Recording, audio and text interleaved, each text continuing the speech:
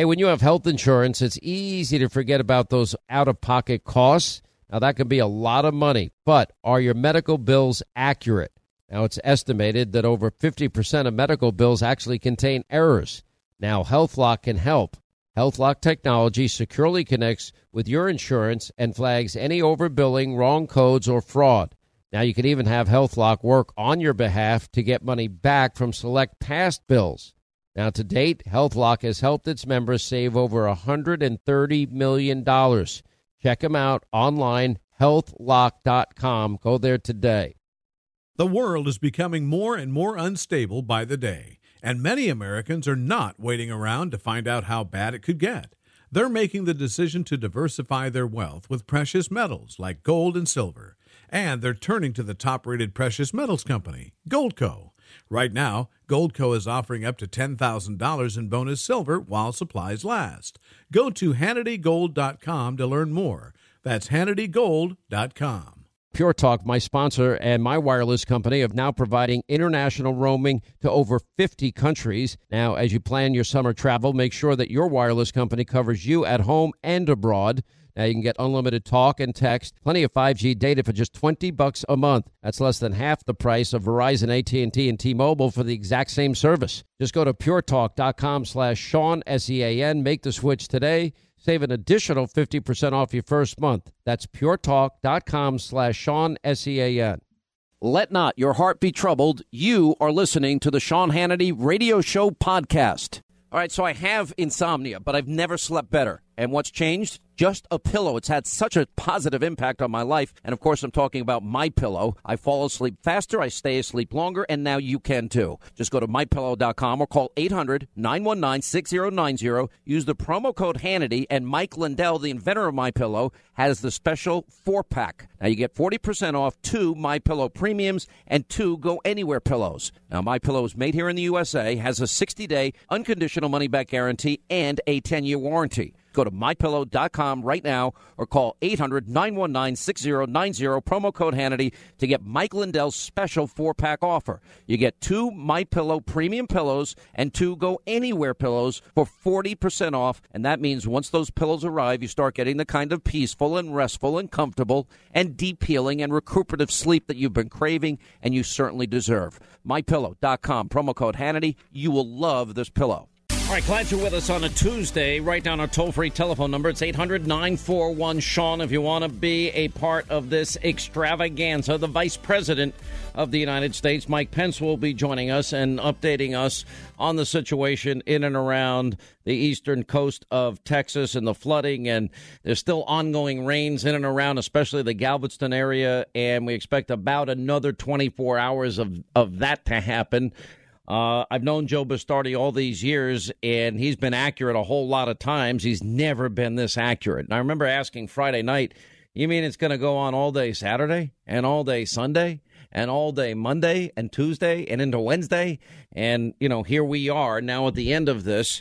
We'll also meet some of the real heroes of this story. I mean, they don't get a lot of press, but you have groups of military people, ex-military people, and you have groups of former law enforcement people like the Cajun Navy. They have the Waco Navy, and all these guys have, hundreds of them, have now gone in and they've been saving life after life after life after life and putting themselves in harm's way. There was even one incident where apparently there are a few looters on the ground there, and you know, you hear about that, it breaks your heart. You're always going to have a few of those, but people trying to take advantage of what is a tragedy for everybody else and financially benefit. But these guys have been amazing. We'll meet some of those heroes today.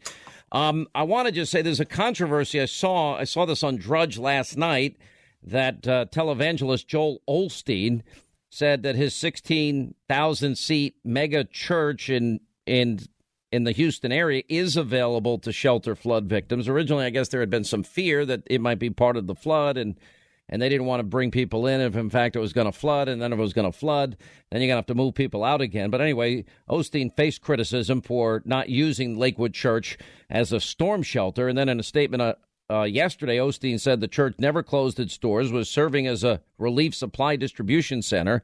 And he said it would house people, you know, as soon as the other shelters reach capacity. And there was images online that they were putting down mattresses and getting ready for what is probably going to be an influx of many thousands of people. And on Tuesday morning, this morning, the church announced that it was receiving the people who need the shelter. So that's the update on that. Remember, this is the longtime home of the NBA's Houston Rockets, and it's a huge, massive church, and it's an arena, and you're going to be able to put a lot of people in there. And I think just people are ready to rush the gun and think the worst of people. I don't know all of the details of it, and I don't really care to know.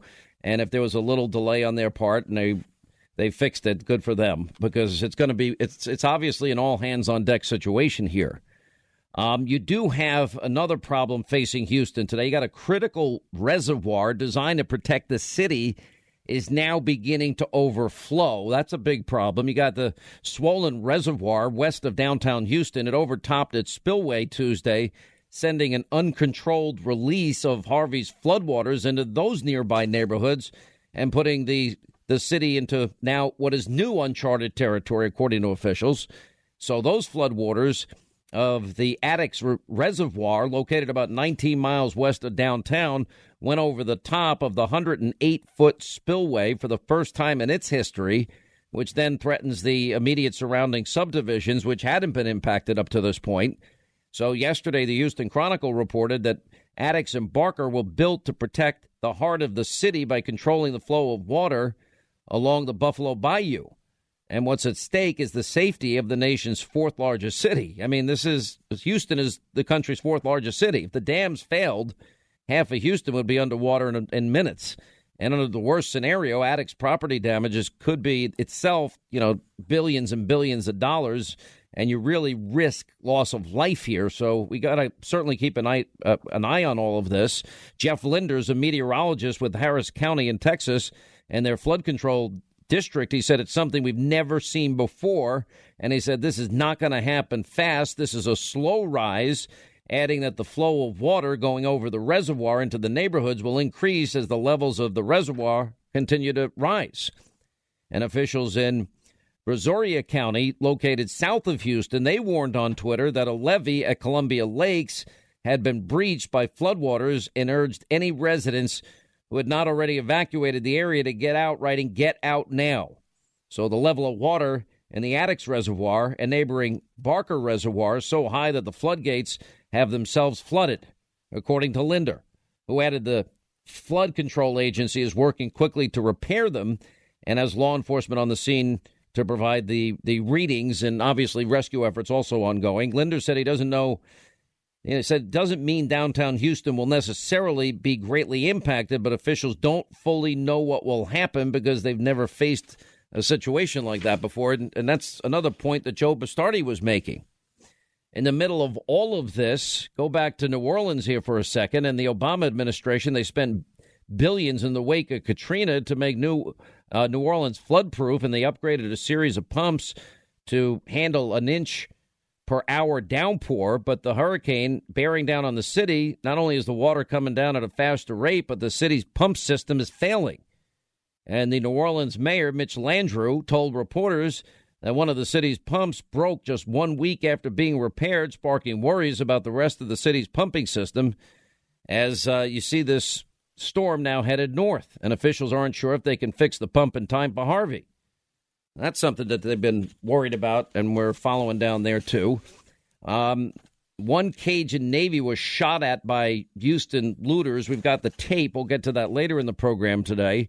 Houston police officer drowned while trapped in a flood zone.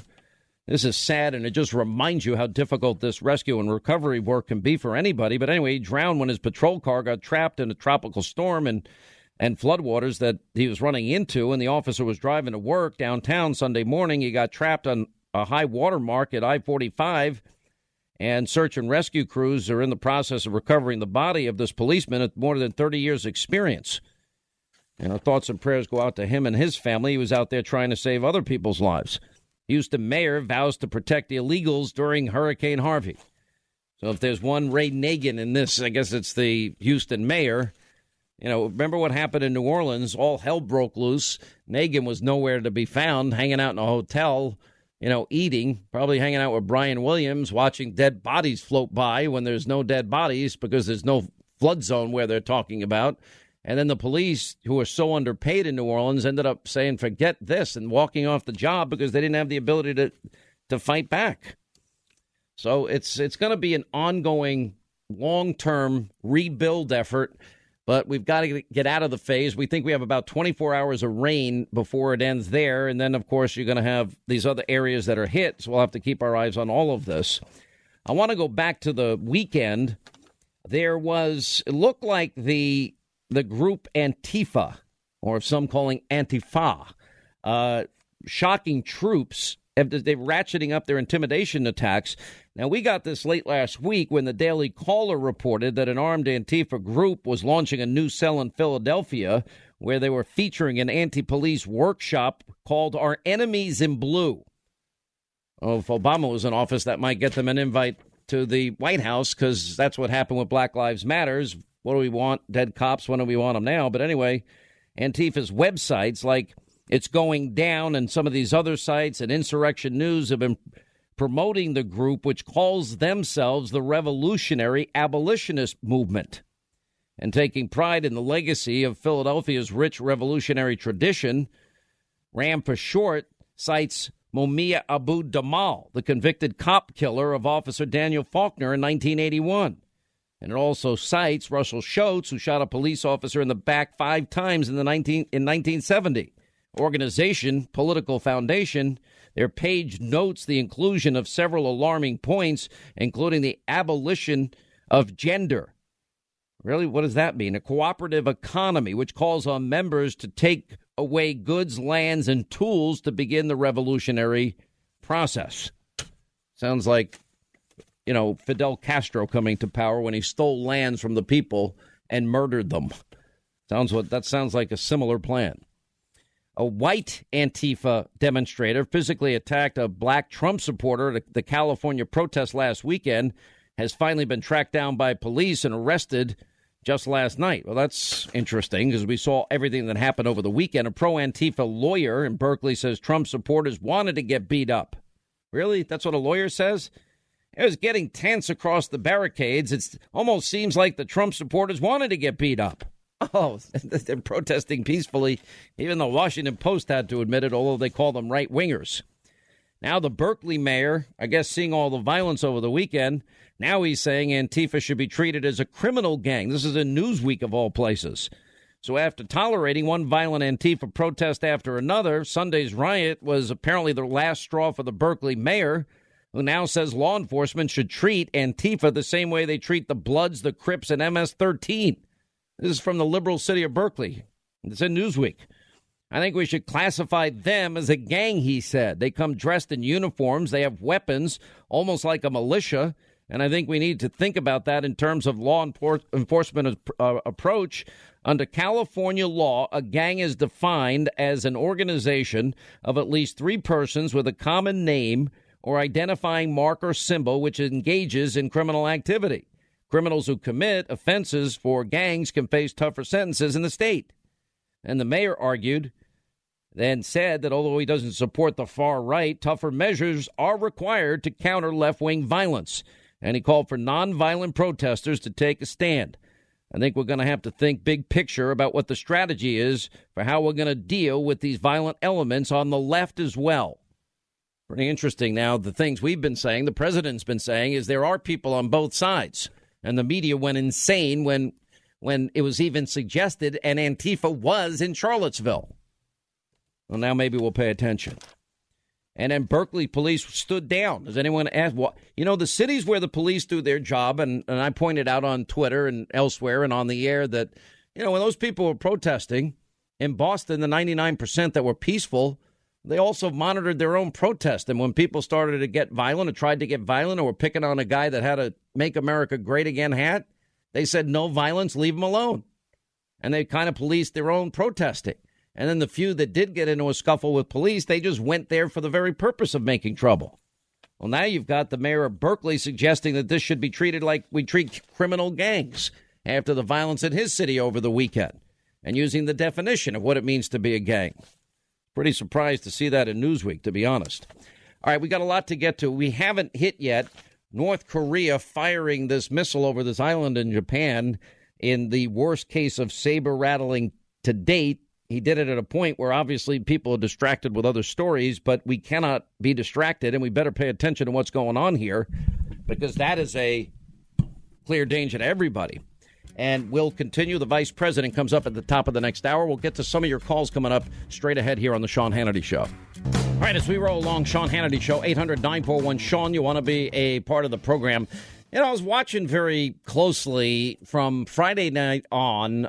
Everybody knew that the hurricane would be big, major news coverage, watching, and et cetera, et cetera. It's one of those stories that people pay very close attention to. And there was this narrative that immediately begins by the corrupt establishment, Destroy Trump media, that, oh, the president's burying this in the hurricane. They didn't bury Joe Arpaio's pardon in the hurricane, because if he was going to do that, he would have done it earlier in the day, or he would have done it not that day, because they know that TV watching in a hurricane is going to be, or you can anticipate would usually be extraordinarily high or higher. You know, go back. Bill Clinton pardoned Mark Rich.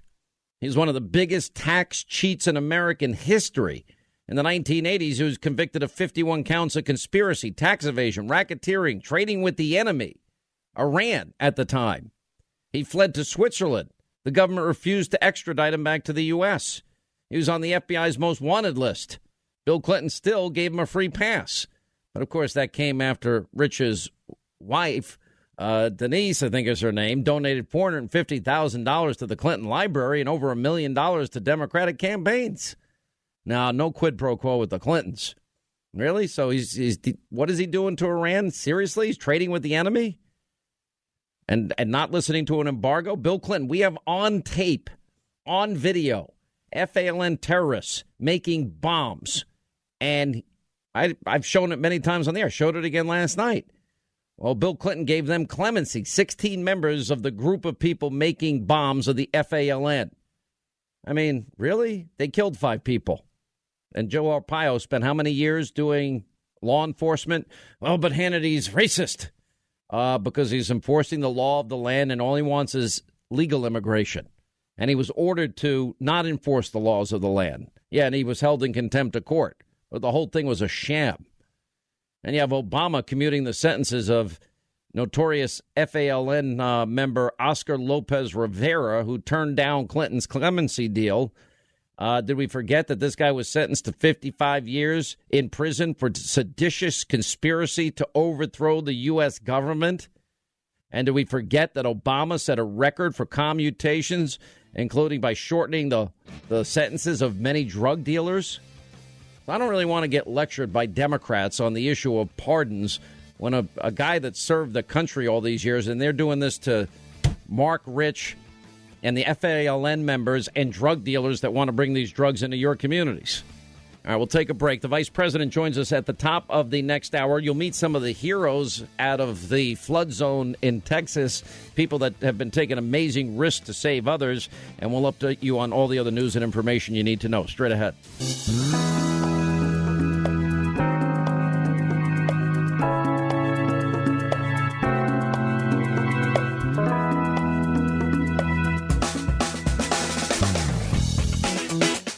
Sean Hannity talks to the people involved in the top stories of the day, every day. Sean Hannity is on. I think that he made being a pariah more profitable than we ever imagined. He was a guy that was universally hated for a multitude of reasons. I'll touch on it to some degree in my final take today, but I think that it's important to recognize this. This is a guy that stopped knocking people out pretty much once he elevated himself from the featherweight and then the lightweight division, and he got up to the welterweight division. He wasn't knocking people out in abundance the way that he did in the early stages of his career. He had brittle hands, obviously. That inhibited his ability to do so as much. So what did he do? He ultimately changed his nickname from Pretty Boy to Money. Okay, so now it was Floyd Money Mayweather. And he marketed himself as somebody who so disgusted you with his flossing and beyond that you didn't pay necessarily to see him. he convinced you to pay to watch somebody else try to beat him up, knowing that they would be unsuccessful in doing so. He ended up undefeated in 49 fights. Still not willing to give him the 50 for Saturday night's exhibition. That's how I feel. I'm just not changing my mind about that. It was an exhibition as opposed to a boxing match to me. But in the end, I look at him and I say he's unblemished, he's undefeated, and he did so while making more money than any boxer in history because he convinced you to hate him so much that you paid to see somebody else beat him. All right, 24 till the top of the hour. That can only mean one thing, that my buddy Stephen A. is back on the program. You know, I thought I had one of the greatest jobs in the whole wide world, but I don't. It's Stephen A. Smith does, because he was at the McGregor-Mayweather fight on Saturday night that we were all sitting home watching, paying $100 to watch. You would have been there if you were allowed to talk sports, but you're not allowed usually, so that's where it goes. Hey, my buddy Tim Tebow's packing those houses for the Mets and their underleague, buddy. I'm telling you, he's doing well. Oh, you know what? And Here we go. Underleague and the minor league, wow, I'm so touched. It's so special. Well, it's really, further really than you got, so give the guy credit for, trying. I actually... He's doing a good job. It was an exhibition. I mean, I don't really care like you do if they count it as Mayweather's 50th win. Mayweather was so gracious after the fight, though. I was very impressed, number one. Number two, I loved my buddy Scott McGregor going out there, and he's going, let the man knock me down. For crying out loud, let the folks get the money's worth. I mean, he could have knocked me down at least, but no need to stop it, and I could have gone down. It was pretty funny. It was a premature stoppage. I thought it was a premature stoppage. I think if it was a boxer that was in there, usually that would be different because they know the rules, they know what comes with it, and he was hurt, so you would stop that. But a UFC fighter, considering the fact that under normal circumstances, they're fending off kicks, wrestling, jiu-jitsu, all of this other stuff, and they're fighting with 4-ounce gloves, and the punishment that they absorb usually could be more significant than a boxer is subjected to. I thought he was right in feeling like it was stopped a little prematurely. He was going to get stopped. There was no way he was going to recover because he was gassed, plus he was hurt. Yeah, he was gassed. I mean, the real issue was, and this is amazing to me because, when he grapples and he's in the octagon, I mean, he's a force to reckon with. But the reason I was so fascinated with it, I don't think anybody thought that Mayweather was going to lose, but I wanted to see how well McGregor did. And the thing that was interesting to me, because he did win the first 3 rounds in my estimation, maybe the first 4. But after that, you're right, he got gassed. He had nothing going on. He didn't really have the power of his punch. And I think it was because he just knew he had a different game to play here. And 90% of his weapons he left in the locker room. He wasn't allowed to bring them out there. Well, that's sort of fair, but I think you got to give Mayweather credit in this regard. Mayweather is a guy that's incredibly cautious and reserved, and he's a counterpuncher. But Saturday night, he walked right to Conor McGregor and basically took his head and put it in his chest. He was more in the later rounds. He didn't do it in the beginning. He was backing up a lot in the earlier rounds, I thought. Well, he was backing up a lot in the first round. Second round, he started stalking him. McGregor was standing there with him, but ultimately he was forcing him to circle around the ring and use his legs far more than he ever does in the octagon because Mayweather is accustomed to going 12 rounds, and McGregor is not. And that was the difference why he didn't go all 12. But look, you know this and I know this. If you put Mayweather in the octagon, it's over in 30 seconds. It's over. It's over in 30 seconds. It's over in 30 seconds to a minute, without question. Yeah, and it's just a different look. I've just evolved into more of an MMA guy than I am the boxing, but I think that Mayweather's one of the smartest. You want to know why he gets paid the money he does and he wins as much as he does? Because he's one of the smartest fighters out there. But he's not one of the more interesting boxers to watch. I've seen him fight so many boring fights. I mean, I can't tell you how many times I swore off ever watching another Mayweather fight because I'm bored to tears. Well, that's legitimate, especially when he fought against Pacquiao because he was hitting and holding, and that was boring. But when he fought against this monster that fights September 16th, Canelo Alvarez, who is just big time. I think he might lose to Triple G, by the way, but he's a big time fighter. But when Mayweather fought him, he gave that man a boxing lesson. He took him to school. And if that fight was boring, it was because of Mayweather's brilliance, not because he fought a boring fight. No, he'll lay back, but you got to admit, laying back, and he did this perfectly. He had studied McGregor, understood that what happens in the octagon is very different. The timing is very different. The length of time inside is very different. And he just knew. Sure. And you also got to understand, if you're in the middle of grappling, even if you're on the ground, there are times there are rest periods you can build within that, although they go fiercely. Right there, you're just trying to act like you know something when, in fact, what you were doing was listening to me, because that's exactly what I said yesterday on the air. Why are you acting so angry? Why are you being that way? I'm not angry. Why are you acting like Stephen A? Why are you being yourself? Why would I expect anything else? Sean Hannity has to admit when Stephen A. provides an education. Oh, my gosh. That's all I'm trying to say. Oh, that's my all gosh. I'm trying to say. That's exactly what you got from me. Stop acting like you know it. So Stephen A., you're watching what's going down in Texas. You got to admit that the first of all, it's a devastating impact. I feel so bad for all these people. I know you do. And I know everybody's stepping up and donating money. Red Cross. I donated yesterday to the Samaritan's Purse, which does a great job. I've worked with them in the past. And this is going to be a huge rebuild. But I got to tell you, the neighbor helping neighbor has been amazing. The governor, lieutenant governor has been amazing. The coordination with the federal government's been amazing. And they've been able to minimize the casualties here. And I think everybody did their job except the Houston mayor. Well, I got to tell you, I mean, one of the things that I peeled from it, and I mentioned it today on First Take, was that, with the country coming across as divisive over the last few weeks or so with Charlottesville and beyond, here we are right now with this catastrophe that's taking place with Hurricane Harvey, and you're seeing the American people just come together, everybody being incredibly charitable, their hearts are in the right place, and we're just stepping up as Americans and recognizing that we're all one nation and we're all one people, and we've got to come together and do what we can to help those who are less fortunate than ourselves that are decimated by this tragedy. And so when you look at it from that standpoint, the better side of America is seen during moments like this. Isn't it true? I mean, we went through this on 9/11. We went through this on 9/11, and it's interesting, I guess we're a family that bickers and fights like hell, but then when tragedy strikes, we come together, and which is the way it should be. Right. And I do think things politically have gone off the rails in this country, and I think there is a concerted effort to take the president down. And it's frustrating to me because the people that lose in that equation are the people that voted for him and the forgotten men and women that are in poverty on food stamps and out of work. And those are the people we should be focusing on the most. And I can tell you this, by the time this water ever recedes out of these neighborhoods, it's going to be a long time.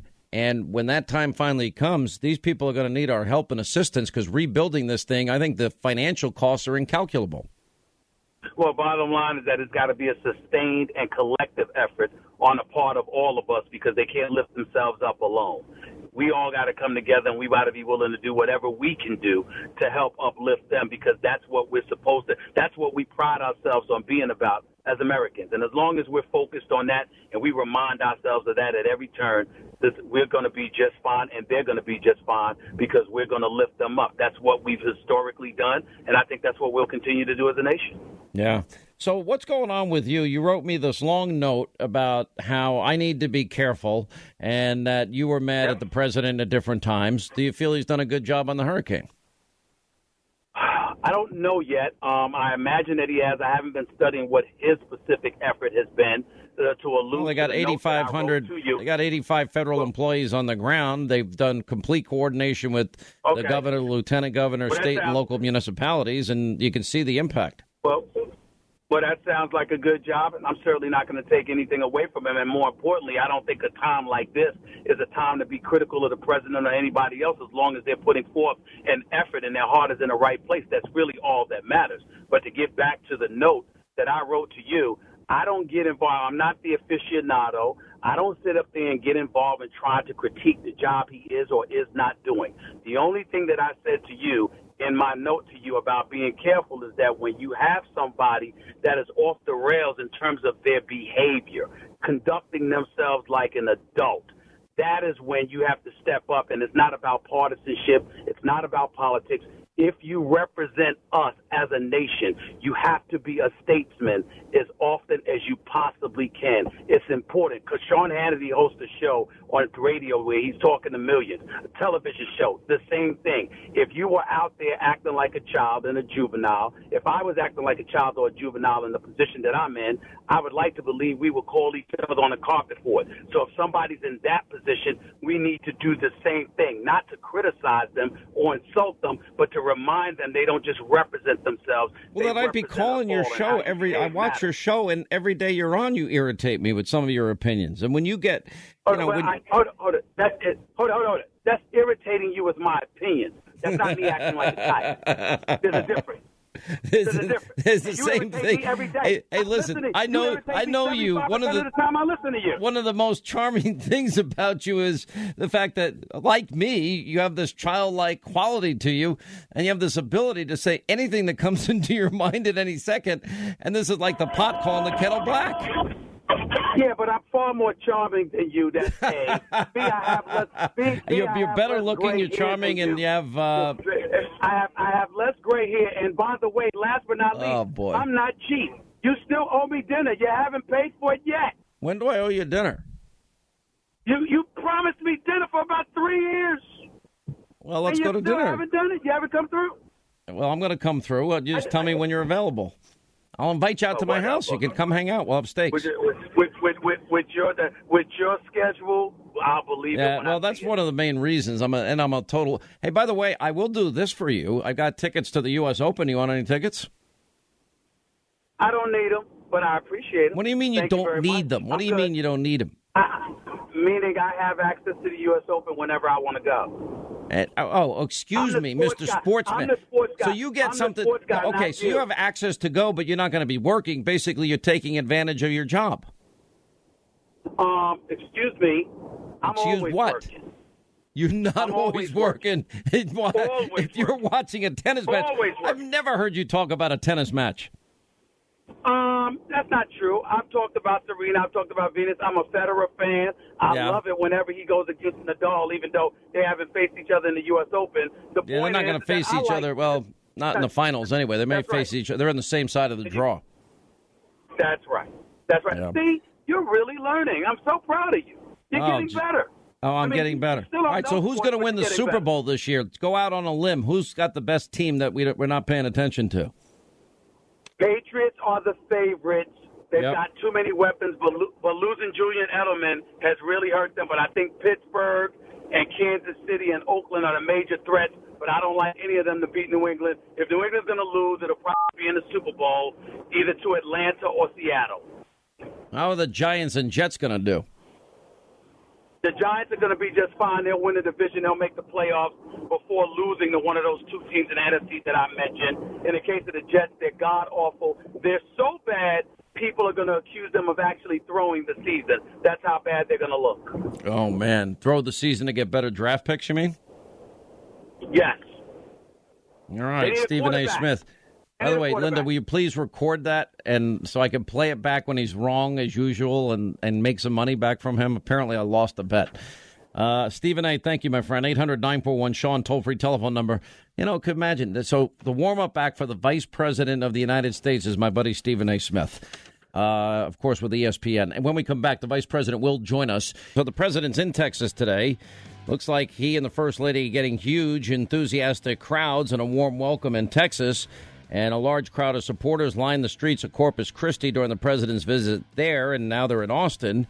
And the crowd's cheering on the president and First Lady. And as they boarded an armored SUV that took them to the meeting, chanting, "We love Trump" and "Texas strong," and are pretty amazing so far. All things and apparently going well in spite of just a disaster. After my meeting with local officials, I had a telephone conference with the president and let him know specifically what the challenges were by the local officials here, the need to address challenges. As one example, after listening to the needs for power down here, I made a phone call and we got 1,000 more people who can be involved in getting power going. That's right. That will be involved today. He's a champion of Texans and a champion of helping us rebuild, and I think we will hear that commitment. It's really my honor. This is a very special place and a special state. I want to thank my staff, my cabinet. We have quite a few of our cabinet here. You know, Ben Carson, obviously, from HUD, and Tom Price and Linda McMahon, small business, which is now big business, because you can be, when you add them all up, you're going to be helping a lot of the people in Texas and doing a fantastic job. Thank you very much, Linda. But we have had a tremendous group of folks. Our acting director, Elaine, thank you very much for the job you've done. And a man who's really become very famous on television over the last couple of days, Mr. Long. We appreciate it very much. You have been just outstanding. And I can tell you that my folks just telling me how great your representatives have been in working together. It's a real team. Nobody's ever seen anything like this. And I just want to say that working with the governor and his entire team has been an honor for us. So, Governor, again, thank you very much. And we won't say congratulations. We don't want to do that. You know, we don't want to congratulate. We'll congratulate each other when it's all finished. But you have been terrific. Really terrific. Great honor. All right, hour two, Sean Hannity Show. That was the president earlier today. Corpus Christi, he's en route. He's headed to Austin, and now the president has committed every resource available. As I've been saying, you really need, considering the unprecedented nature of the flooding and the storm that we're talking about here, if it's not for neighbor helping neighbor, if it's not for local politicians, the governor, the lieutenant governor, local municipalities, they doing their job, the governor coordinating with the federal government and the president and 8,500 federal workers on the ground. Now we are moving, obviously, from rescue, recovery, and the rebuilding is going to take an awful long time. I can't even calculate the amount of damage that has been done in the wake of all of this. Joining us now is the Vice President of the United States, Vice President Pence. Mr. Vice President, thank you for being with us. By all accounts, the people of Texas, the governor, and the federal government's response have been spot on. I guess we've learned some lessons from past failures. Well, as you could tell today, the president and the first lady were very anxious to get to Texas to express their gratitude and support of our entire administration for the efforts of Governor Abbott and state and local officials. You know that in crises like this, and this is literally an unprecedented event that has struck Texas and is striking Texas and Louisiana, the state takes the lead. But we're proud of the job they've done in Texas, and as the president said today, we're also very proud up to this point with the job that our team has done. 8,600 federal officials through FEMA on the ground in Texas and Louisiana. We've shipped more than 2.5 million meals, 2 million liters of water, with more on the way. Coast Guard has been in the air since as soon as was possible, even while the storm was still raging. Rescue efforts have saved thousands of people. It's been an extraordinary effort. It's ongoing, and I would just say to all of your listeners who have family in the region or who are in the region themselves that now is the time to put safety first. Listen to local emergency managers. Stay safe. This is still a very dangerous storm. We believe life-threatening flooding will continue to occur, and so people need to heed the guidance of local officials, but know that at every level of government, from the president's leadership on the national level to state and local leadership, we're bringing all resources to bear to engage in the rescue of people in harm's way, and of course then begin the process of a bigger and better recovery in the aftermath.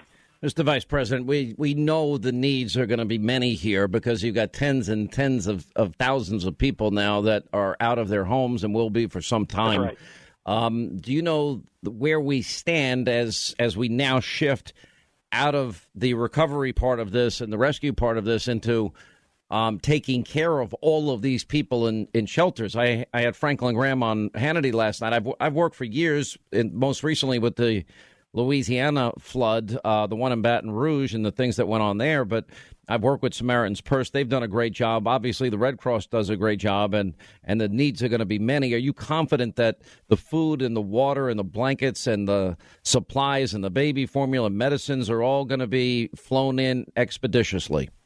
Well, we're confident at this point, but we're going to continue to lean into this effort to make sure that is the case. But make no mistake about it, Sean. We are still very much in the rescue phase. Mm-hmm. And we have helicopters, fixed-wing aircraft with the Coast Guard, now fully activated Texas National Guard. This storm, as it comes back to shore in Texas and Louisiana, we're continuing to lean into the life-saving mission. But to your point, the recovery effort is also well underway. As of yesterday, we had 22,000 people already go to disasterassistance.gov and begin to sign up for the support and the services and the resources that are eligible for Americans who find themselves in these circumstances. And if people can't get to the Internet, disasterassistance.gov, they can go to 1-800-621-FEMA and start that. We think there might be 500,000 people in the coastal area that would be eligible for support. We have the resources to do FEMA's mission. Make no mistake about it. We've got the reserves. But this will likely take congressional action as well as we move into the full recovery. And as you heard the president say today, to rebuilding and building Texas and the coastal region back stronger and better than ever before. Would this be an opportunity, perhaps, that maybe sort of like the president seems to always be a guy that thinks out of the box in terms of the rebuilding effort, that maybe we can get carpenters and laborers and people that need work that are in other states and maybe let them use that temporary shelters that are going to be set up there and help do this faster? And what do you do for the people? This was not – a lot of people didn't have flood insurance because these are areas that never flooded before. What are you going to do in those cases? They don't have insurance. They don't have the money to rebuild. These people, I'm sure, are scared to death that they're never going to get their home back. Well, that's right. I mean, literally, we have thousands of manufactured homes that already were pre-positioned in the area. More to come. We want to get people back into their own homes, into their own home area as quickly as possible. But I would tell you, whether it's direct disaster assistance, whether it's small business assistance for the countless businesses across Houston, across southeast Texas and Louisiana that are impacted by Hurricane Harvey, there are significant resources available, and people can find out where those are and what they are. But let me also emphasize one point. You mentioned our friend Franklin Graham. I spoke to the head of Red Cross over the weekend as the president convened the cabinet not once but twice this past weekend. The volunteer effort that we see underway is the only thing that's more inspiring than the first responders on the ground. We're incredibly proud of our fire and safety personnel, the rescue efforts that are underway, the Coast Guard's efforts that are underway, the National Guard. But I have to tell you, I know I can speak for the president in this regard when I say that seeing people come out in boats large and small, making their way, to find citizens and neighbors and most oftentimes strangers that are in harm's way and helping them out. This is a very, very challenging moment in the life of the people of Texas and soon Louisiana. But this may well be their finest moment as we see the outpouring of generosity and character and compassion that's on display for the whole world to see. Mr. Vice President, if I can move on to a couple other topics, some people were angry at Joe Arpaio and the pardon that was given by the president. And I went back last night and I looked at the pardons of Mark Rich and FALN terrorists, and I looked at the pardons of convicted drug dealers by Barack Obama.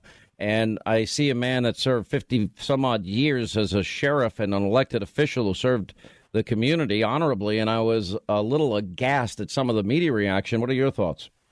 Well, I fully support the president's decision. With regard to Sheriff Joe, I thought the president made it very clear yesterday at the press conference. Sheriff Joe is a patriot. He's worn the uniform of the United States, the uniform of law enforcement, and the president was right to pardon the misdemeanor conviction that he had received, and also to put it in the historical context. But that being said, I can tell you, as much as I'd love to talk to you about other issues, the president has us all completely focused on those that are suffering and struggling in the wake of Hurricane Harvey. And it's important for your listeners to know that we're not out of the woods. This is still a very dangerous storm, and they should just know that at the president's direction, all federal resources from Friday night forward have been brought to bear on this storm to save lives, to assist in the recovery. That'll continue to be the case. But voices like yours on the national stage, Sean, are absolutely invaluable as we continue to sustain public support for volunteer efforts, people going online. They can go online to find out volunteer organizations that are on the ground in the midst of this flood and this storm at nvoad.org. You can get details on how to support Red Cross, Samaritan's Purse, Salvation Army. These groups literally have been on the ground since early last weekend, providing meals and a blanket and support and clothing, and they deserve all the support that your listeners can give them. And I would also say, my little family and I have been on our knees for the families in this region. We had some experiences with flooding when I was governor of the state of Indiana. This is a long road back, and we all would do well to keep all of those that are suffering under the weight of Hurricane Harvey now and in the future in our prayers. All right, please stay right there, Mr. Vice President. We got a lot more to get to as we continue with the Vice President of the United States, Mike Pence. Mr. Vice President, is there a checklist that you all put together? I mean, I know that there are probably pages and pages and documents and books written about how to prepare for disasters such as this. But I got to imagine, and this goes back to an earlier question I was asking you, you just think off the top of your head, you need food, you need water, you need medicine. Right. Medical supplies. You certainly need cots and blankets and baby formula and warm clothing for people. Is all of that ready and at hand? Because I think very shortly, because we have our meteorologist of the program, Joe Bastardi, saying the raining is going to stop and the rescue effort will come to an end. But we have these tens of thousands of people in these shelters. Will those needs be met in an expeditious fashion, in your opinion? Are we ready for that part of it? I believe they will, for exactly the reason that you just suggested, Sean, and that is that at the president's direction. Remember, President Trump signed an emergency declaration before Hurricane Harvey came ashore. And that permitted FEMA to pre-position resources, water supplies, food supplies, even manufactured housing pre-positioned into the region. The reason we were able to get so many thousands of federal officials into the area was, frankly, because of the swift action that President Trump took. And but all of this, I will tell you, I was at FEMA yesterday, thanking people that are putting in long hours at the headquarters here, supporting first responders on the ground in Texas and Louisiana, and I encourage them. I thank them for their efforts to date. But it's that kind of pre-planning and applying all the lessons of the past that have made it possible for us to be providing the rescue operation that's in effect today, and also continue to support the recovery and ultimately the rebuilding of this area. The fourth largest city in the United States of America, underwater. It's just shocking. But I know the American people, the Congress, with this president's leadership, are going to be there, and the strong and resilient people of Texas and Louisiana will be restored better and stronger than ever before. It's amazing in the midst of tragedy, you see such good come out of people, and to watch neighbor helping neighbor, a story after story about that, and the Cajun Navy and the Waco Navy and all of these people using their expertise and their training to go out there and save those people's lives has been pretty inspiring. Last question, sir, because there's a lot of people listening, and we're watching in horror our fellow Americans suffering here, and they're asking me all the time. I donated to Samaritan's Purse because I've worked with them in the past. Your suggestions for those and how people can help listening to you. Well, just know that Samaritan's Purse is on the ground. Red Cross is on the ground. There's a whole range of volunteer organizations, faith-based organizations, and churches that are already there providing support. And while you can be confident, and your millions of listeners can be confident, that every resource of the federal government is being brought to bear in the rescue and recovery effort, every resource of state and local officials are being brought to bear on that mission, that helping these families through this crisis is going to require all of us. And so going to redcross.org, going to Samaritan Purse website, going to the Salvation Army, or just go to nvoad.org, which is a list of the national voluntary organizations active in this disaster, nvoad.org. Get out your checkbook and make a contribution, say a prayer, and we'll all get through this together. All right, Vice President Mike Pence, thank you for your time, and thoughts and prayers go out to the people that have been impacted by this terrible hurricane, and we'll continue to monitor and offer as much assistance as we can as you are, sir. Thank you for being with us. We appreciate your time. Thank you, Sean. Quick break, right back, and you meet some of these hero volunteers that are down in Texas next.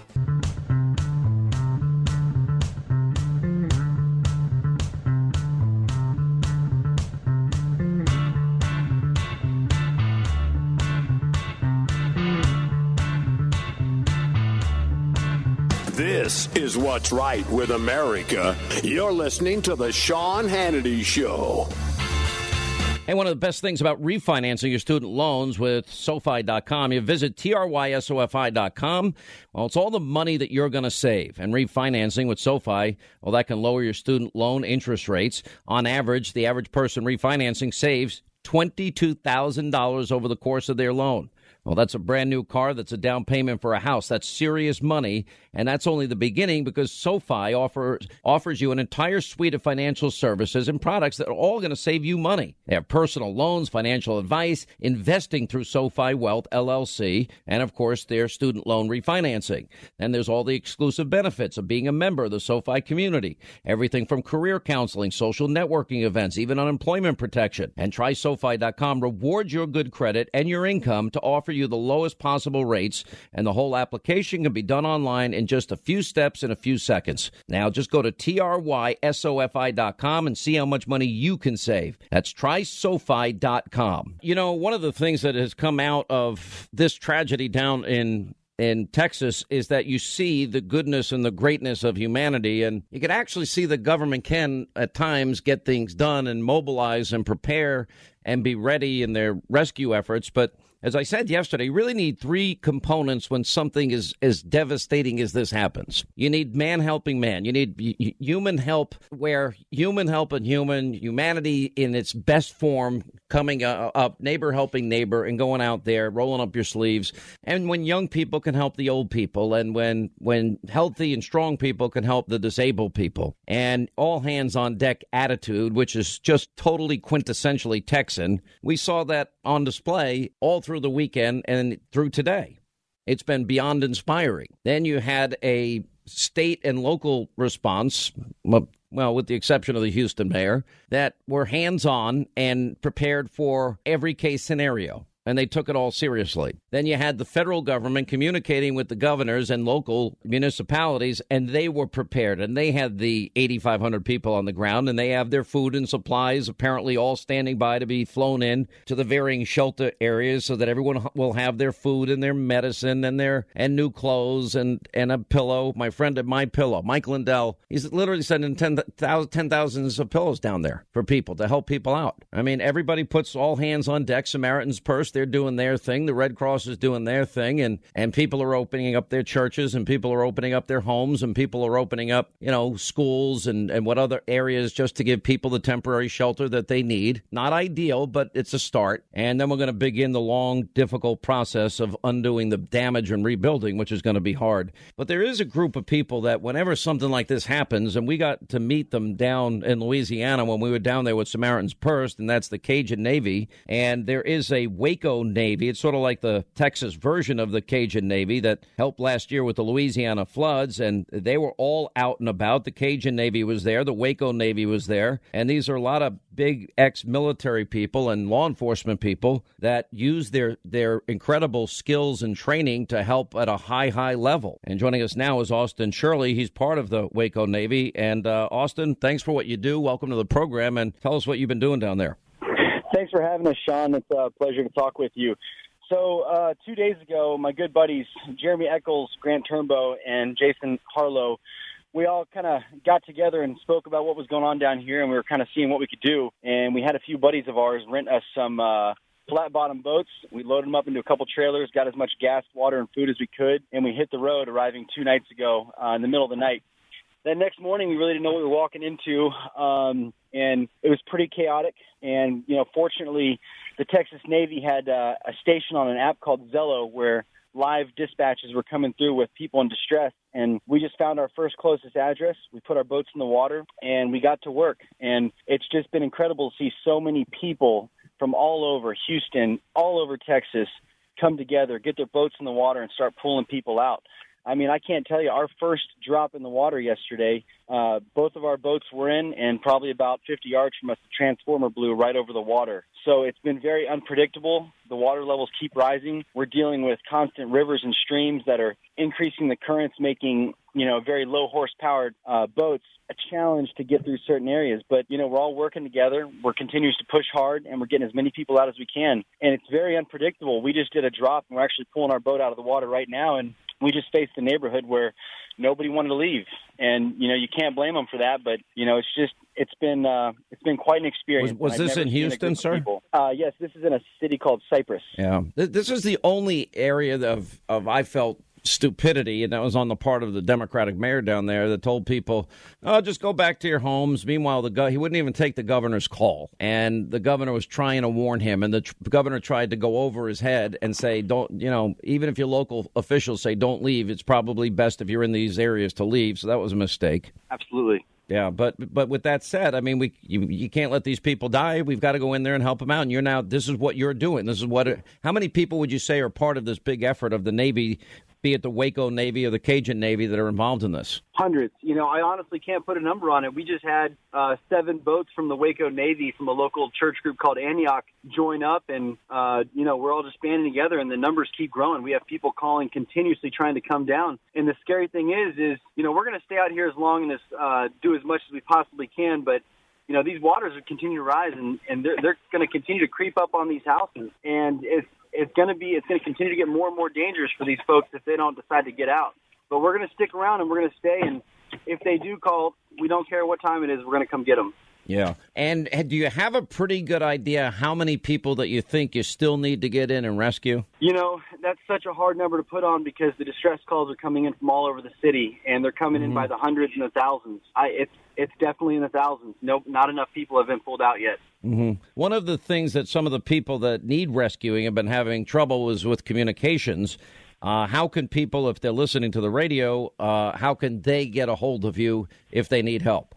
So if you can hear this right now and you have cell phone reception, you need to download an app called Zello. That's Zello. And you need to look up the Texas Navy channel or the Cajun Navy channel, and you can dispatch your distress call, and you need to give as much information as possible: address, phone number, location, how many people are there, and what kind of medical needs you have. And if you can get that dispatch out, we're going to continuously listen to it, and we're going to get to you as fast as possible. Now, basically, you're running 24/7 around the clock to get people, right? I want to play one of the Cajun Navy members was met with gunfire by one of the apparent looters. Now, you always have a few people that always try to take advantage in a situation like this.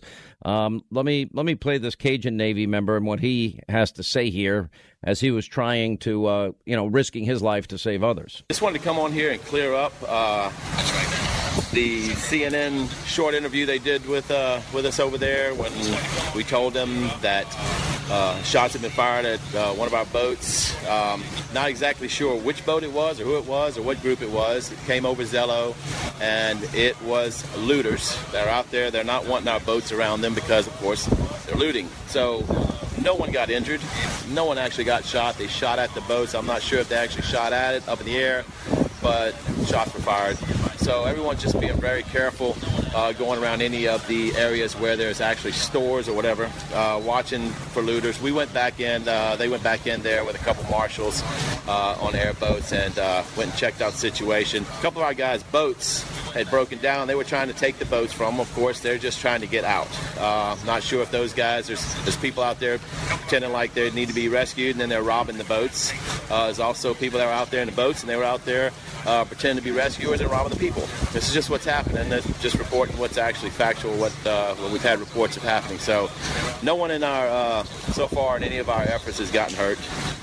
There are some things going on out there right now with the weather the way it is, and there's things I'm not going to talk about right now, but of course, as you can suspect, there's going to be some fatalities in this, and some of our guys are assessing some of that right now.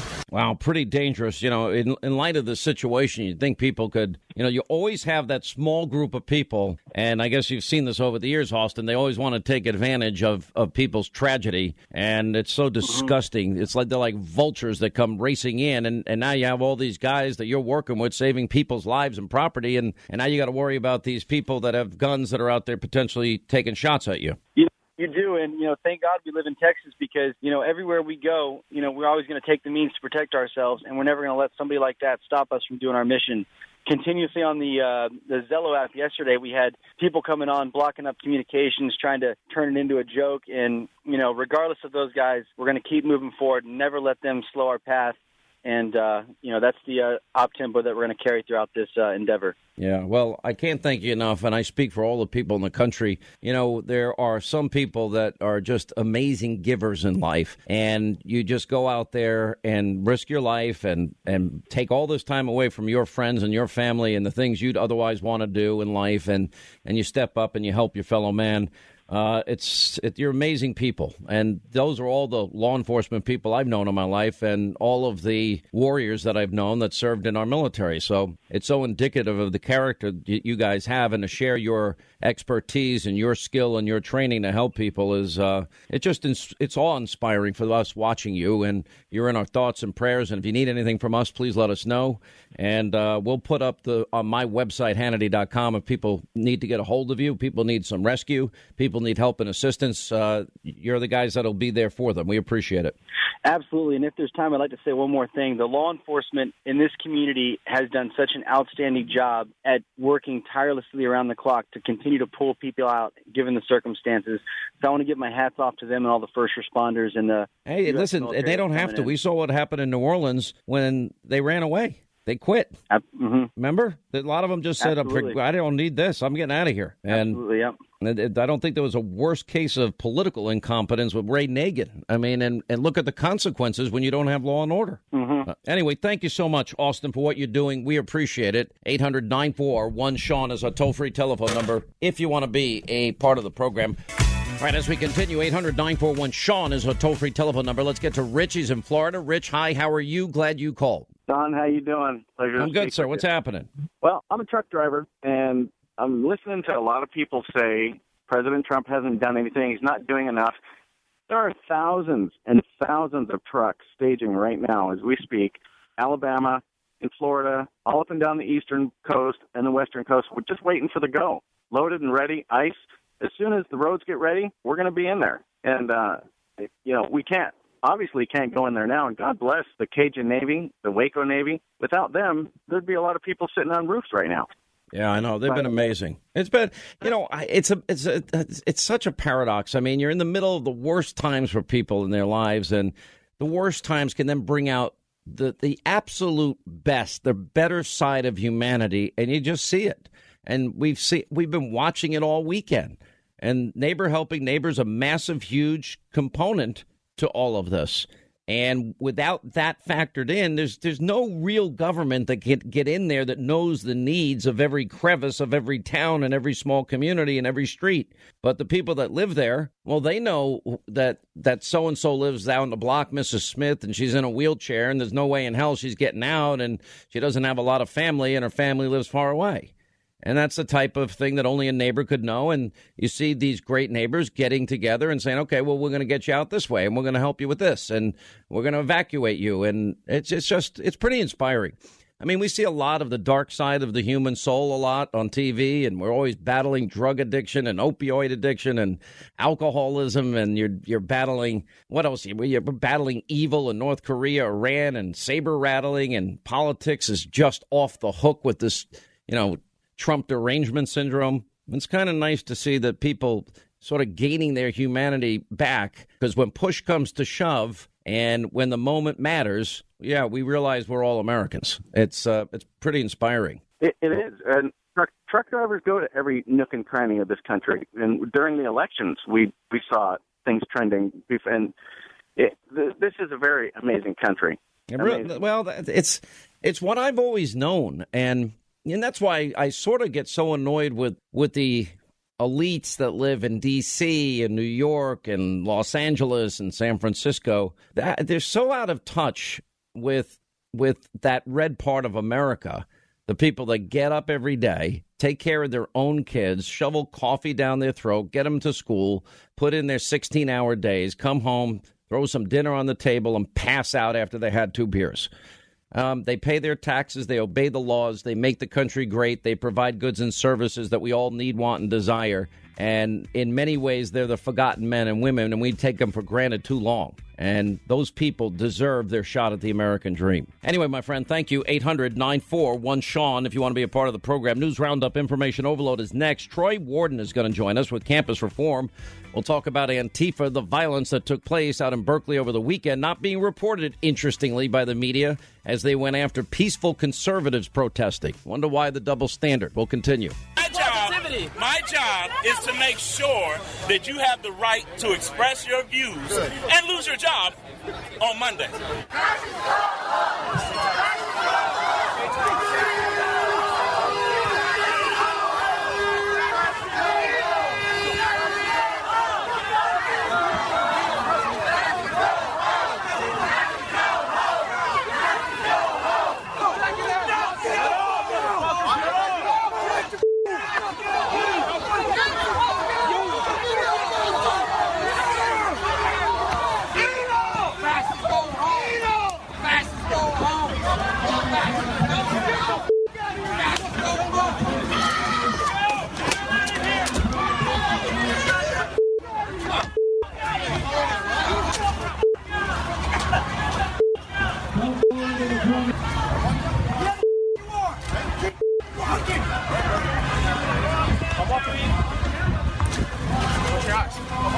You're not welcome. Go to the cops, huh? To the cops, huh?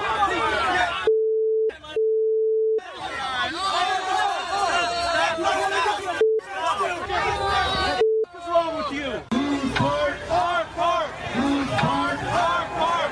Whose part? Our part.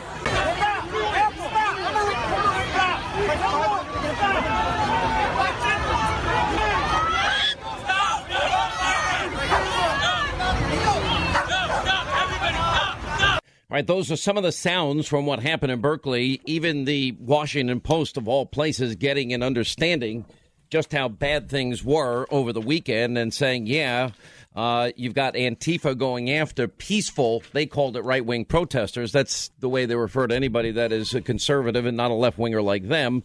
But certainly now calling out and identifying Antifa for who they are and what they do and how violent they can be. Now, campusreform.org correspondent and senior at Berkeley, Troy Warden, joins us right now to talk about what life is on the campus when the rioting and violence clearly was tolerated by the university in this particular case. Troy, welcome to the program. What happened? Thank you for having me on again, Sean. Well, what essentially happened is there were 2 rallies planned, one in San Francisco on Saturday and one in Berkeley on Sunday. The organizers of the rally have gone on the news, the national news media, including Fox News. There was only one white speaker. All the rest were a diverse array of persons. The organizer himself was Hispanic. And what you saw happen in Berkeley especially was absolute chaos. These people, these Antifa, actually recruited, we have reason to believe, they recruited gangs from Oakland to hunt Republicans in the streets. And that's exactly what they did. The organizer was hospitalized. I have friends who were hospitalized. My girlfriend was chased by thugs with lead pipes. They beat on the car as she was attempting to escape. And the police just stood by for the most part and let everything happen. They allowed hundreds, if not thousands, of black-clad, masked criminals and thugs to basically run free in the city. And how do you know they recruited these gangs? How do you know that happened? Well, we have some people who have infiltrated Antifa, and we have received that information. And also, if you just look at the kind of people who were coming into town, these aren't students. These also aren't, basement-dwelling, upper-middle-class angsty teens. These are hardened criminals who obviously come from the streets. They're not from Berkeley. They're from Oakland. And I think it's pretty obvious that these people are jumping on the backs of this political movement and attempting to really hurt some people. So what's going on here? Let's just talk about, maybe you don't know everything specifically yourself, though. I think it's important that we identify just what's factual and accurate and truthful here.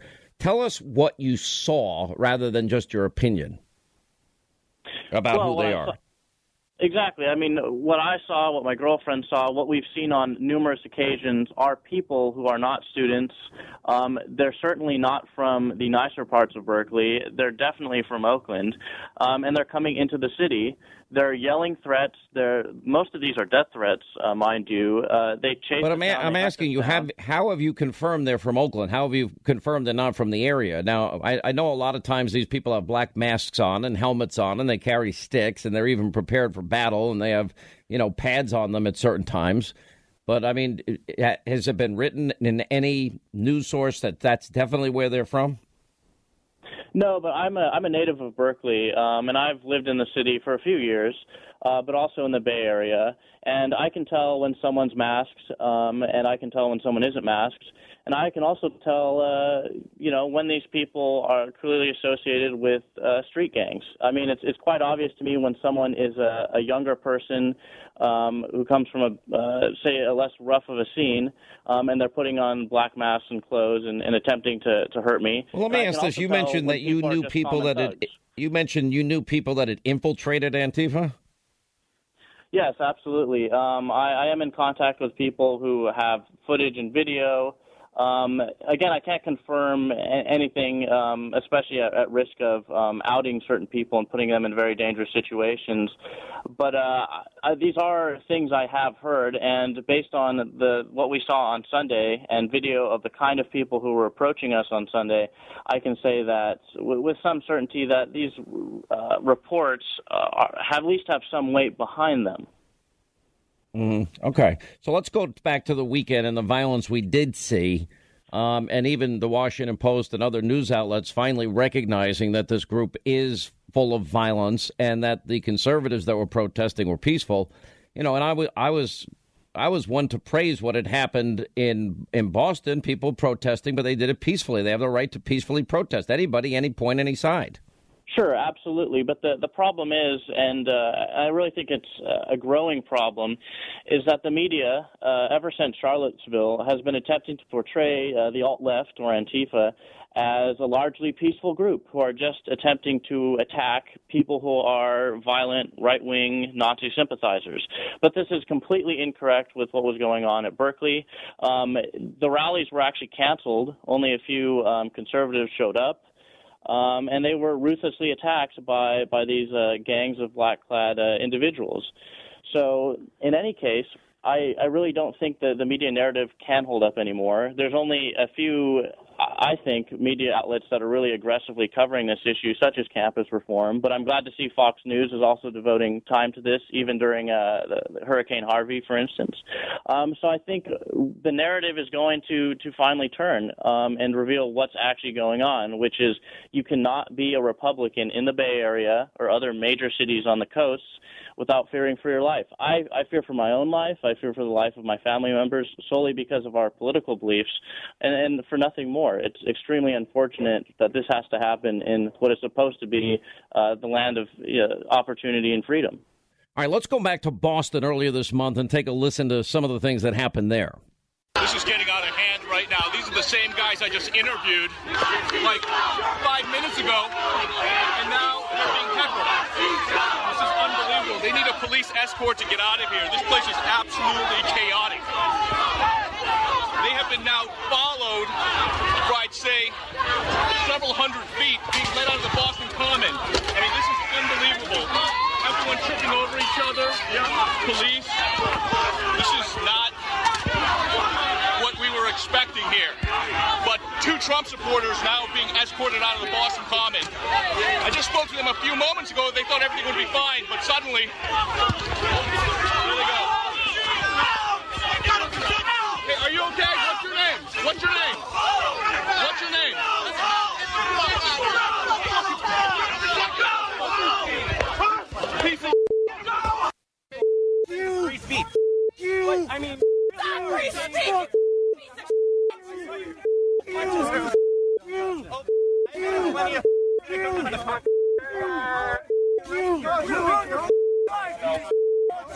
Give me a hug.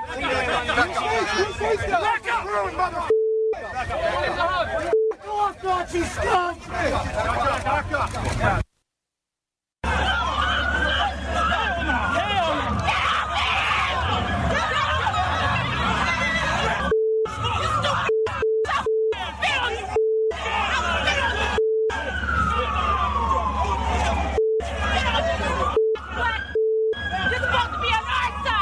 How similar in your mind did that sound to what you saw there in Berkeley this weekend? Well, I actually think it was a lot worse what happened at Berkeley, because at least at the Boston rally, you had a few hundred, I believe, conservative protesters who were just standing up for free speech. At Berkeley, the rally was actually canceled the day or so before, and only a few people showed up. A lot of these people were journalists who were covering for conservative outlets or nonpartisan outlets, and what happened was these people were severely outnumbered, 10-1 probably, by Antifa or the alt-left, and they were subsequently mobbed and beaten to a pulp. I mean, I was at the Alta Bates Hospital in Berkeley, which was where I was born, and it was a sad day when I saw multiple people having to go to the emergency room to be operated on because they suffered such critical injuries from being just at the area where the black bloc was present. The worst thing about it is that most of these people were just filming. There was no provocation for the attacks they suffered. If you have a camera and you attempt to film these criminals, they will make you pay for it. They will try and destroy your camera. They'll pepper spray you, or even worse, they'll mob you and beat you and stomp you while you're on the ground. It's absolutely horrendous what happened at Berkeley. And if the police and the mayor and the chancellor of the university continue to let police stand down and not let them do their job, then we're just going to see conservatives and Republicans run out of the town or even killed. All right, Troy Warden is with campusreform.org. Troy, stay safe out there. Thank you so much for being with us. We really appreciate it. Thank you for having me out. All right, let's head to our busy telephones here as we say hi to John. He's in Houston, Texas. Our thoughts and prayers continue as the final remnants of this rain coming down even as we speak. John, so sorry. Our thoughts and prayers are with you. I see the American people now rallying. I've heard donations are up significantly to help people. This is going to be a long-term rebuild. And I know the rescue and recovery effort is still underway. And I just want you to know we're thinking about all of you down there. Are you there, John? All right, Ron is in Pennsylvania. Ron, hi, how are you? Glad you called. Yeah, honored to talk to you, Sean. Yeah, I just wanted to say, the left-wing media, in the end, is still in a state of denial about President Trump's election. Yet they continue to promote, yet deny, the hate and the violence, and let's just call what it is, childlike temper tantrums by leftist groups like Antifa and Black Lives Matter. They never speak out against them. I think all in all, they see Trump as, which he is a political outsider and a man of action, and someone who the left fears dismantling some of the items they have patiently been able to implement over the last 50 years, which, of course, Obamacare is their pot of gold to date. And I see them really being afraid, and that's where their hatred comes from. Well, I think it's just deeper than that, and the forces against the president are manyfold. We've never had a president talk to a president or a prime minister and the conversations leaked. We've never had false narratives and conspiracy theories, spread like wildfire for as many months as Russia did. We've never seen people say, well, so wanting to overturn the will of the people like they have in this particular instance. And you got to remember, they're back and they're trying to, it's all part of an effort to get this president out of office. All right, John in Houston is back with us. John, are you there? We missed you. We started breaking up on us. How are you doing down there? Can you hear me? I got you, sir. All right, thanks. I'm doing okay. There's a lot of things going on here. I basically wanted to call just because I've been a long-time fan and I'm off today because of the flood, unfortunately, like that. But I just want to say, hey, I'm your biggest fan in Houston. That said, I'm glad that President Trump is in charge and not Hillary Clinton, because she would for sure have politicized this thing, just like the mayor, Sylvester Turner, did.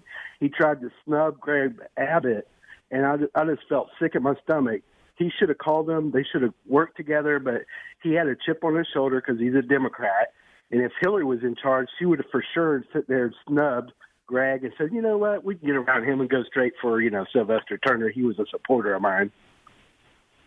Yeah, listen, I understand. We got to understand and put into context. This has never happened before. This has never, ever happened before, the types of rain. I mean, what's going to be so devastating on the other side when we get out of rescue and recovery, and we haven't even finished the rain part of it yet. What's going to be so difficult are all those people that now need to rebuild their entire lives. What's going to be so difficult are those people that have no money and no insurance, and everything they own and everything they work for their whole lives is gone. And it's going to be all hands on deck to help these people. And we're going to rebuild. And I think it can be done. I think it can be done in a way that will really be helpful to everybody. Anyway, appreciate the call. 800-941-SEAN if you want to be a part of the program. We're going to take a quick break. We'll come back. We'll get to our phones here on this Tuesday. 800-941-SEAN is our number.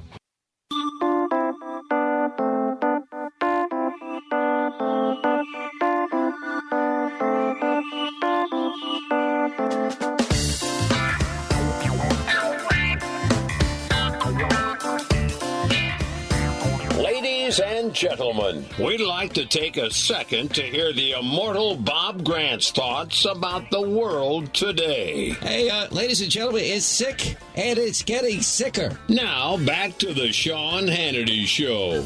We were in the water, probably the first boat in the water in the area.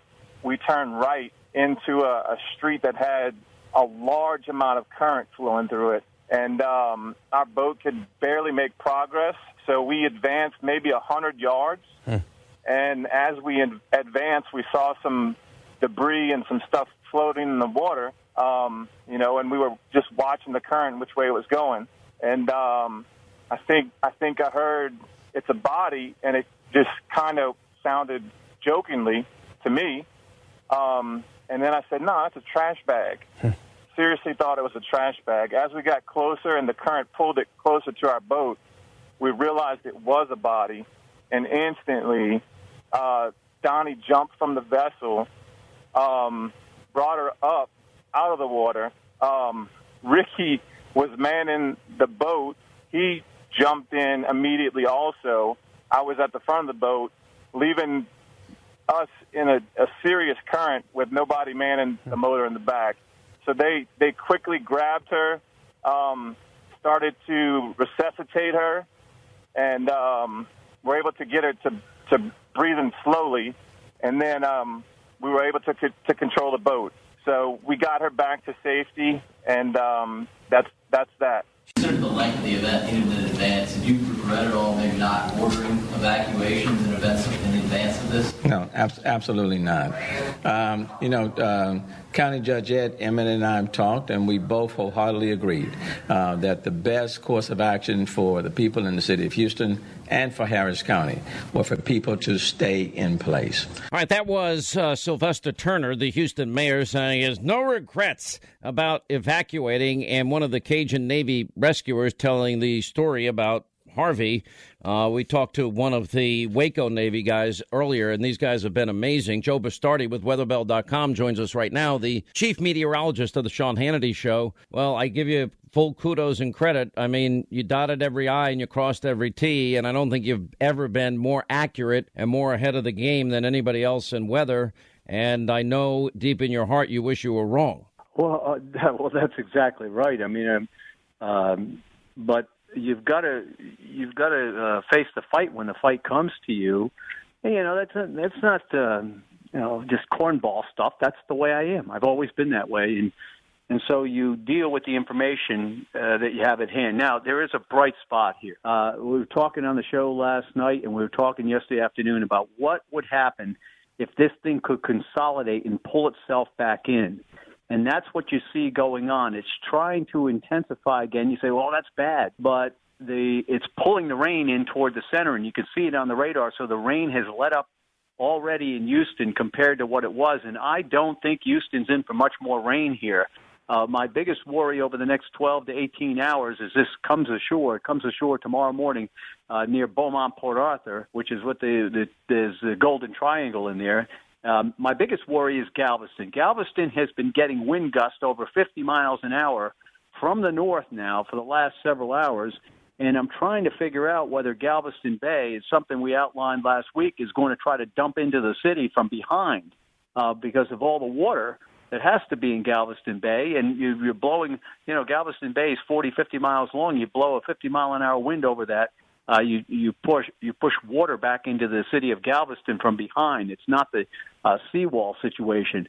But this continues northeastward. It's near Vicksburg, Mississippi in the morning on Thursday, and then up into the Tennessee Valley Friday.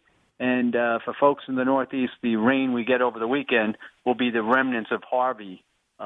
So it's going to start moving now and coming out of Texas. How bad does Louisiana get it? I know we've called some of those counties are going to be disaster areas. Who's going to get hit in Louisiana? Well, the interesting thing, Sean, is that the heaviest of the precipitation, you see this a lot with dying tropical cyclones, the heaviest of the precipitation can be to the east of the track, but it looks to me like a swath extending from that area known as the Golden Triangle, Lake Charles, northeastward to Vicksburg and a little bit north of Vicksburg and up along the Mississippi River all the way to Memphis.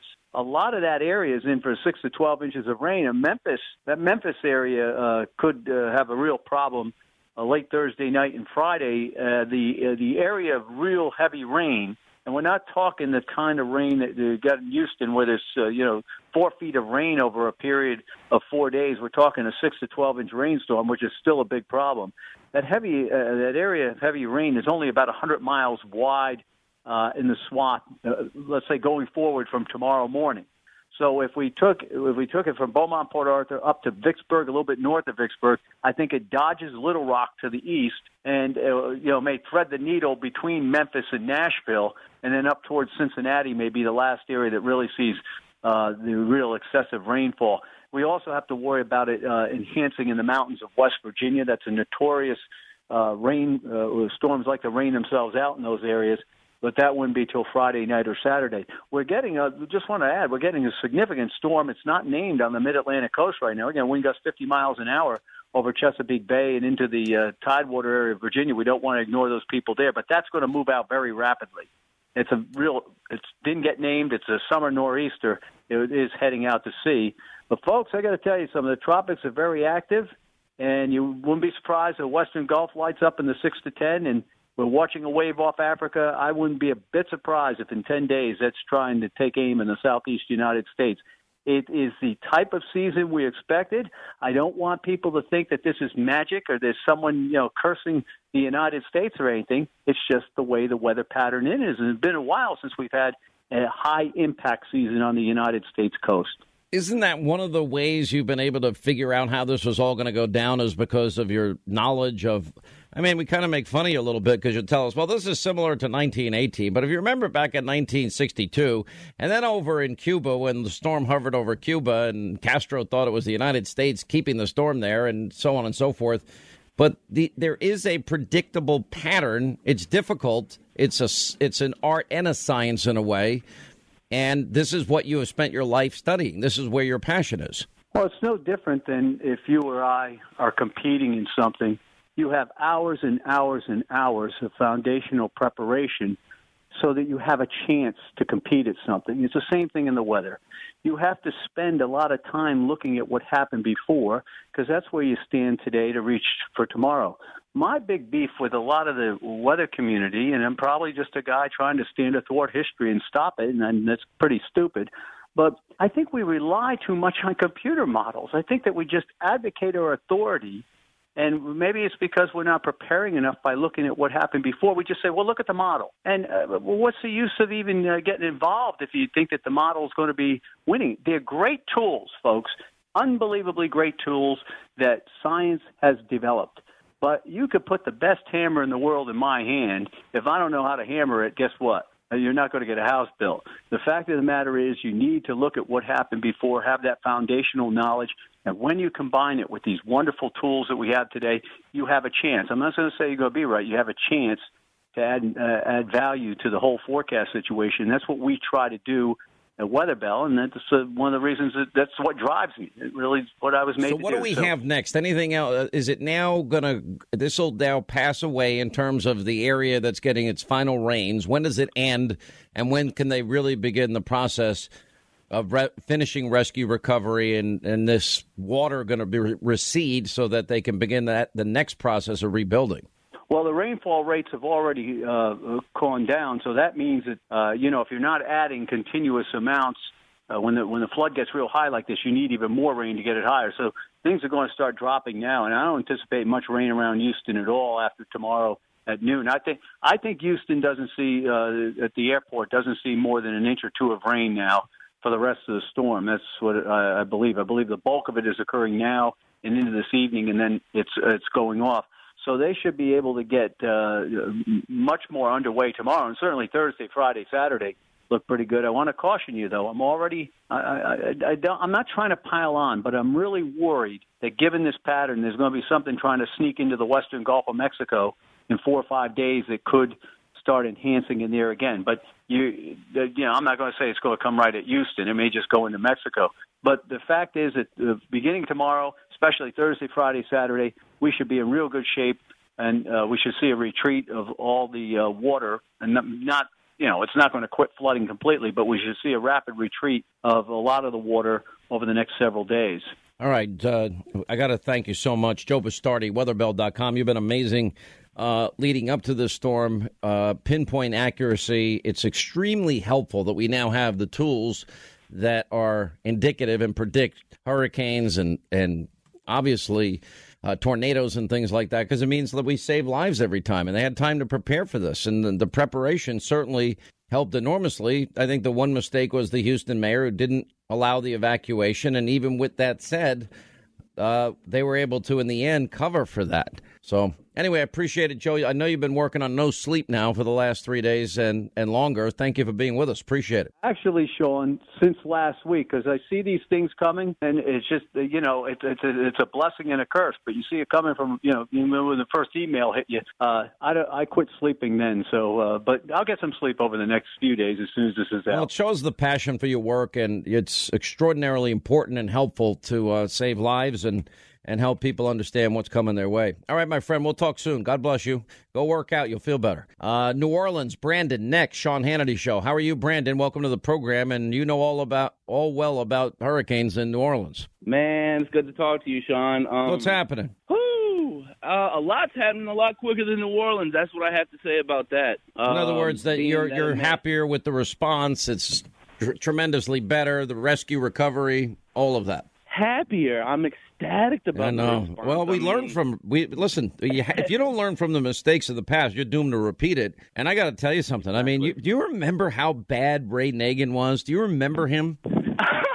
I mean, do you remember? I mean, he was like hiding during most of this and making incendiary comments, and then he comes out with this city's going to be a chocolate city when all is done. He was losing his mind. Didn't he go to jail? Yeah, he's due for tax evasion, yes, sir.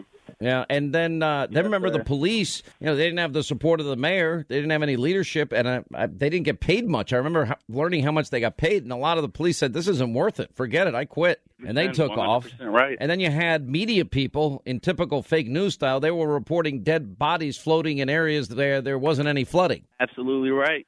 I mean, pretty crazy, wild stuff. How is the city doing now that you've had this time to rebuild? It's been a while since I've been down there, but I did see a lot of improvement the last time I was down there. Agriculture-wise, everything's fine. The only thing that we're really having problems with, honestly, 100% is just the engineering with the pumps and everything. I don't know if you've seen anything about that, but we had some pumps go down, and then New Orleans I saw that flooded for a good 3 days off of 14 inches of rain, Sean.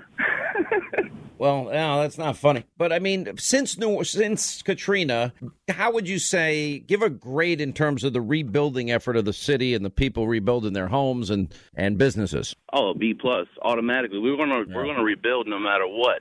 No matter what.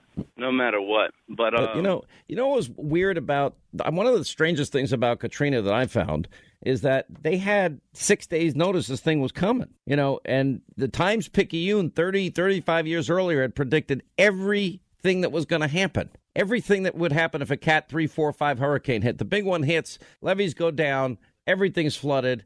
Then you got the Superdome packed with people. Then you had no preparations at all with all the time leading up to this. And then, of course, you had an incompetent mayor, incompetent governor. That's why I say if you want to successfully deal with something as dramatic as Katrina or Harvey in the Houston area, in the Texas area, you got to have a neighbor helping neighbor. It's imperative. And Texans did what Texans do, and they did a great job. Then you had the governor and lieutenant governor. They were doing their job, with the exception of the mayor who wouldn't pick up the phone in Houston, and then coordinating every step of the way with the federal government. And the federal government said everything you need is on its way. And even more. And we're going to come down and we're here for everything you need. And that's the only reason this was not Katrina. How many people died in Katrina? 1,000, 1,200? Unbelievable. I think it was 1,200. Yes, sir.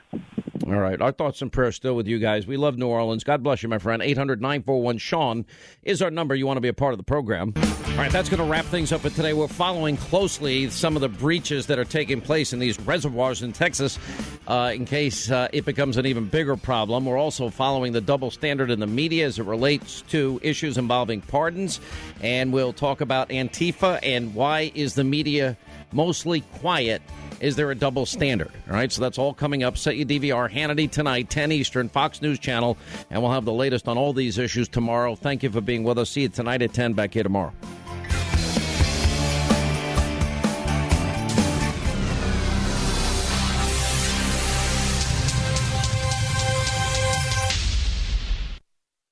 Hey, if you want a firearm that is easy to transport, you got to check out the U.S. Survival Rifle from our friends at Henry Repeating Arms.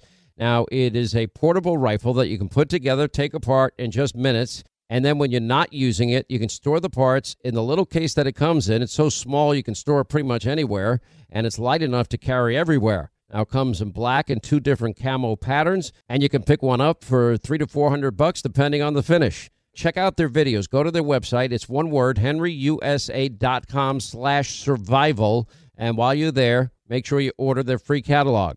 Now, Henry makes more than 200 rifles and shotguns and revolvers, all made in America, all backed by a lifetime satisfaction guarantee and the best customer service in the business. Go to their website, henryusa.com. Get their free catalog. They'll send you free decals and a list of dealers where you are. That's henryusa.com. Free catalog decals for the Henry U.S. Survival Rifle. Born from the tragedy of 9/11, the Tunnel to Towers Foundation, they have supported our nation's heroes and their families ever since. Heroes like Marine Corps Sergeant Adam Mayo. Now, Mayo served our nation for over 7 years before he was catastrophically injured during training. Now, he was left paralyzed from the chest down, severely limiting his ability to move around his home independently. Now, Tunnel to Towers paid for Sergeant Mayo's mortgage, and that removed that financial burden from him and his family. The foundation gave him a specially adapted smart home designed for his very specific needs and injuries.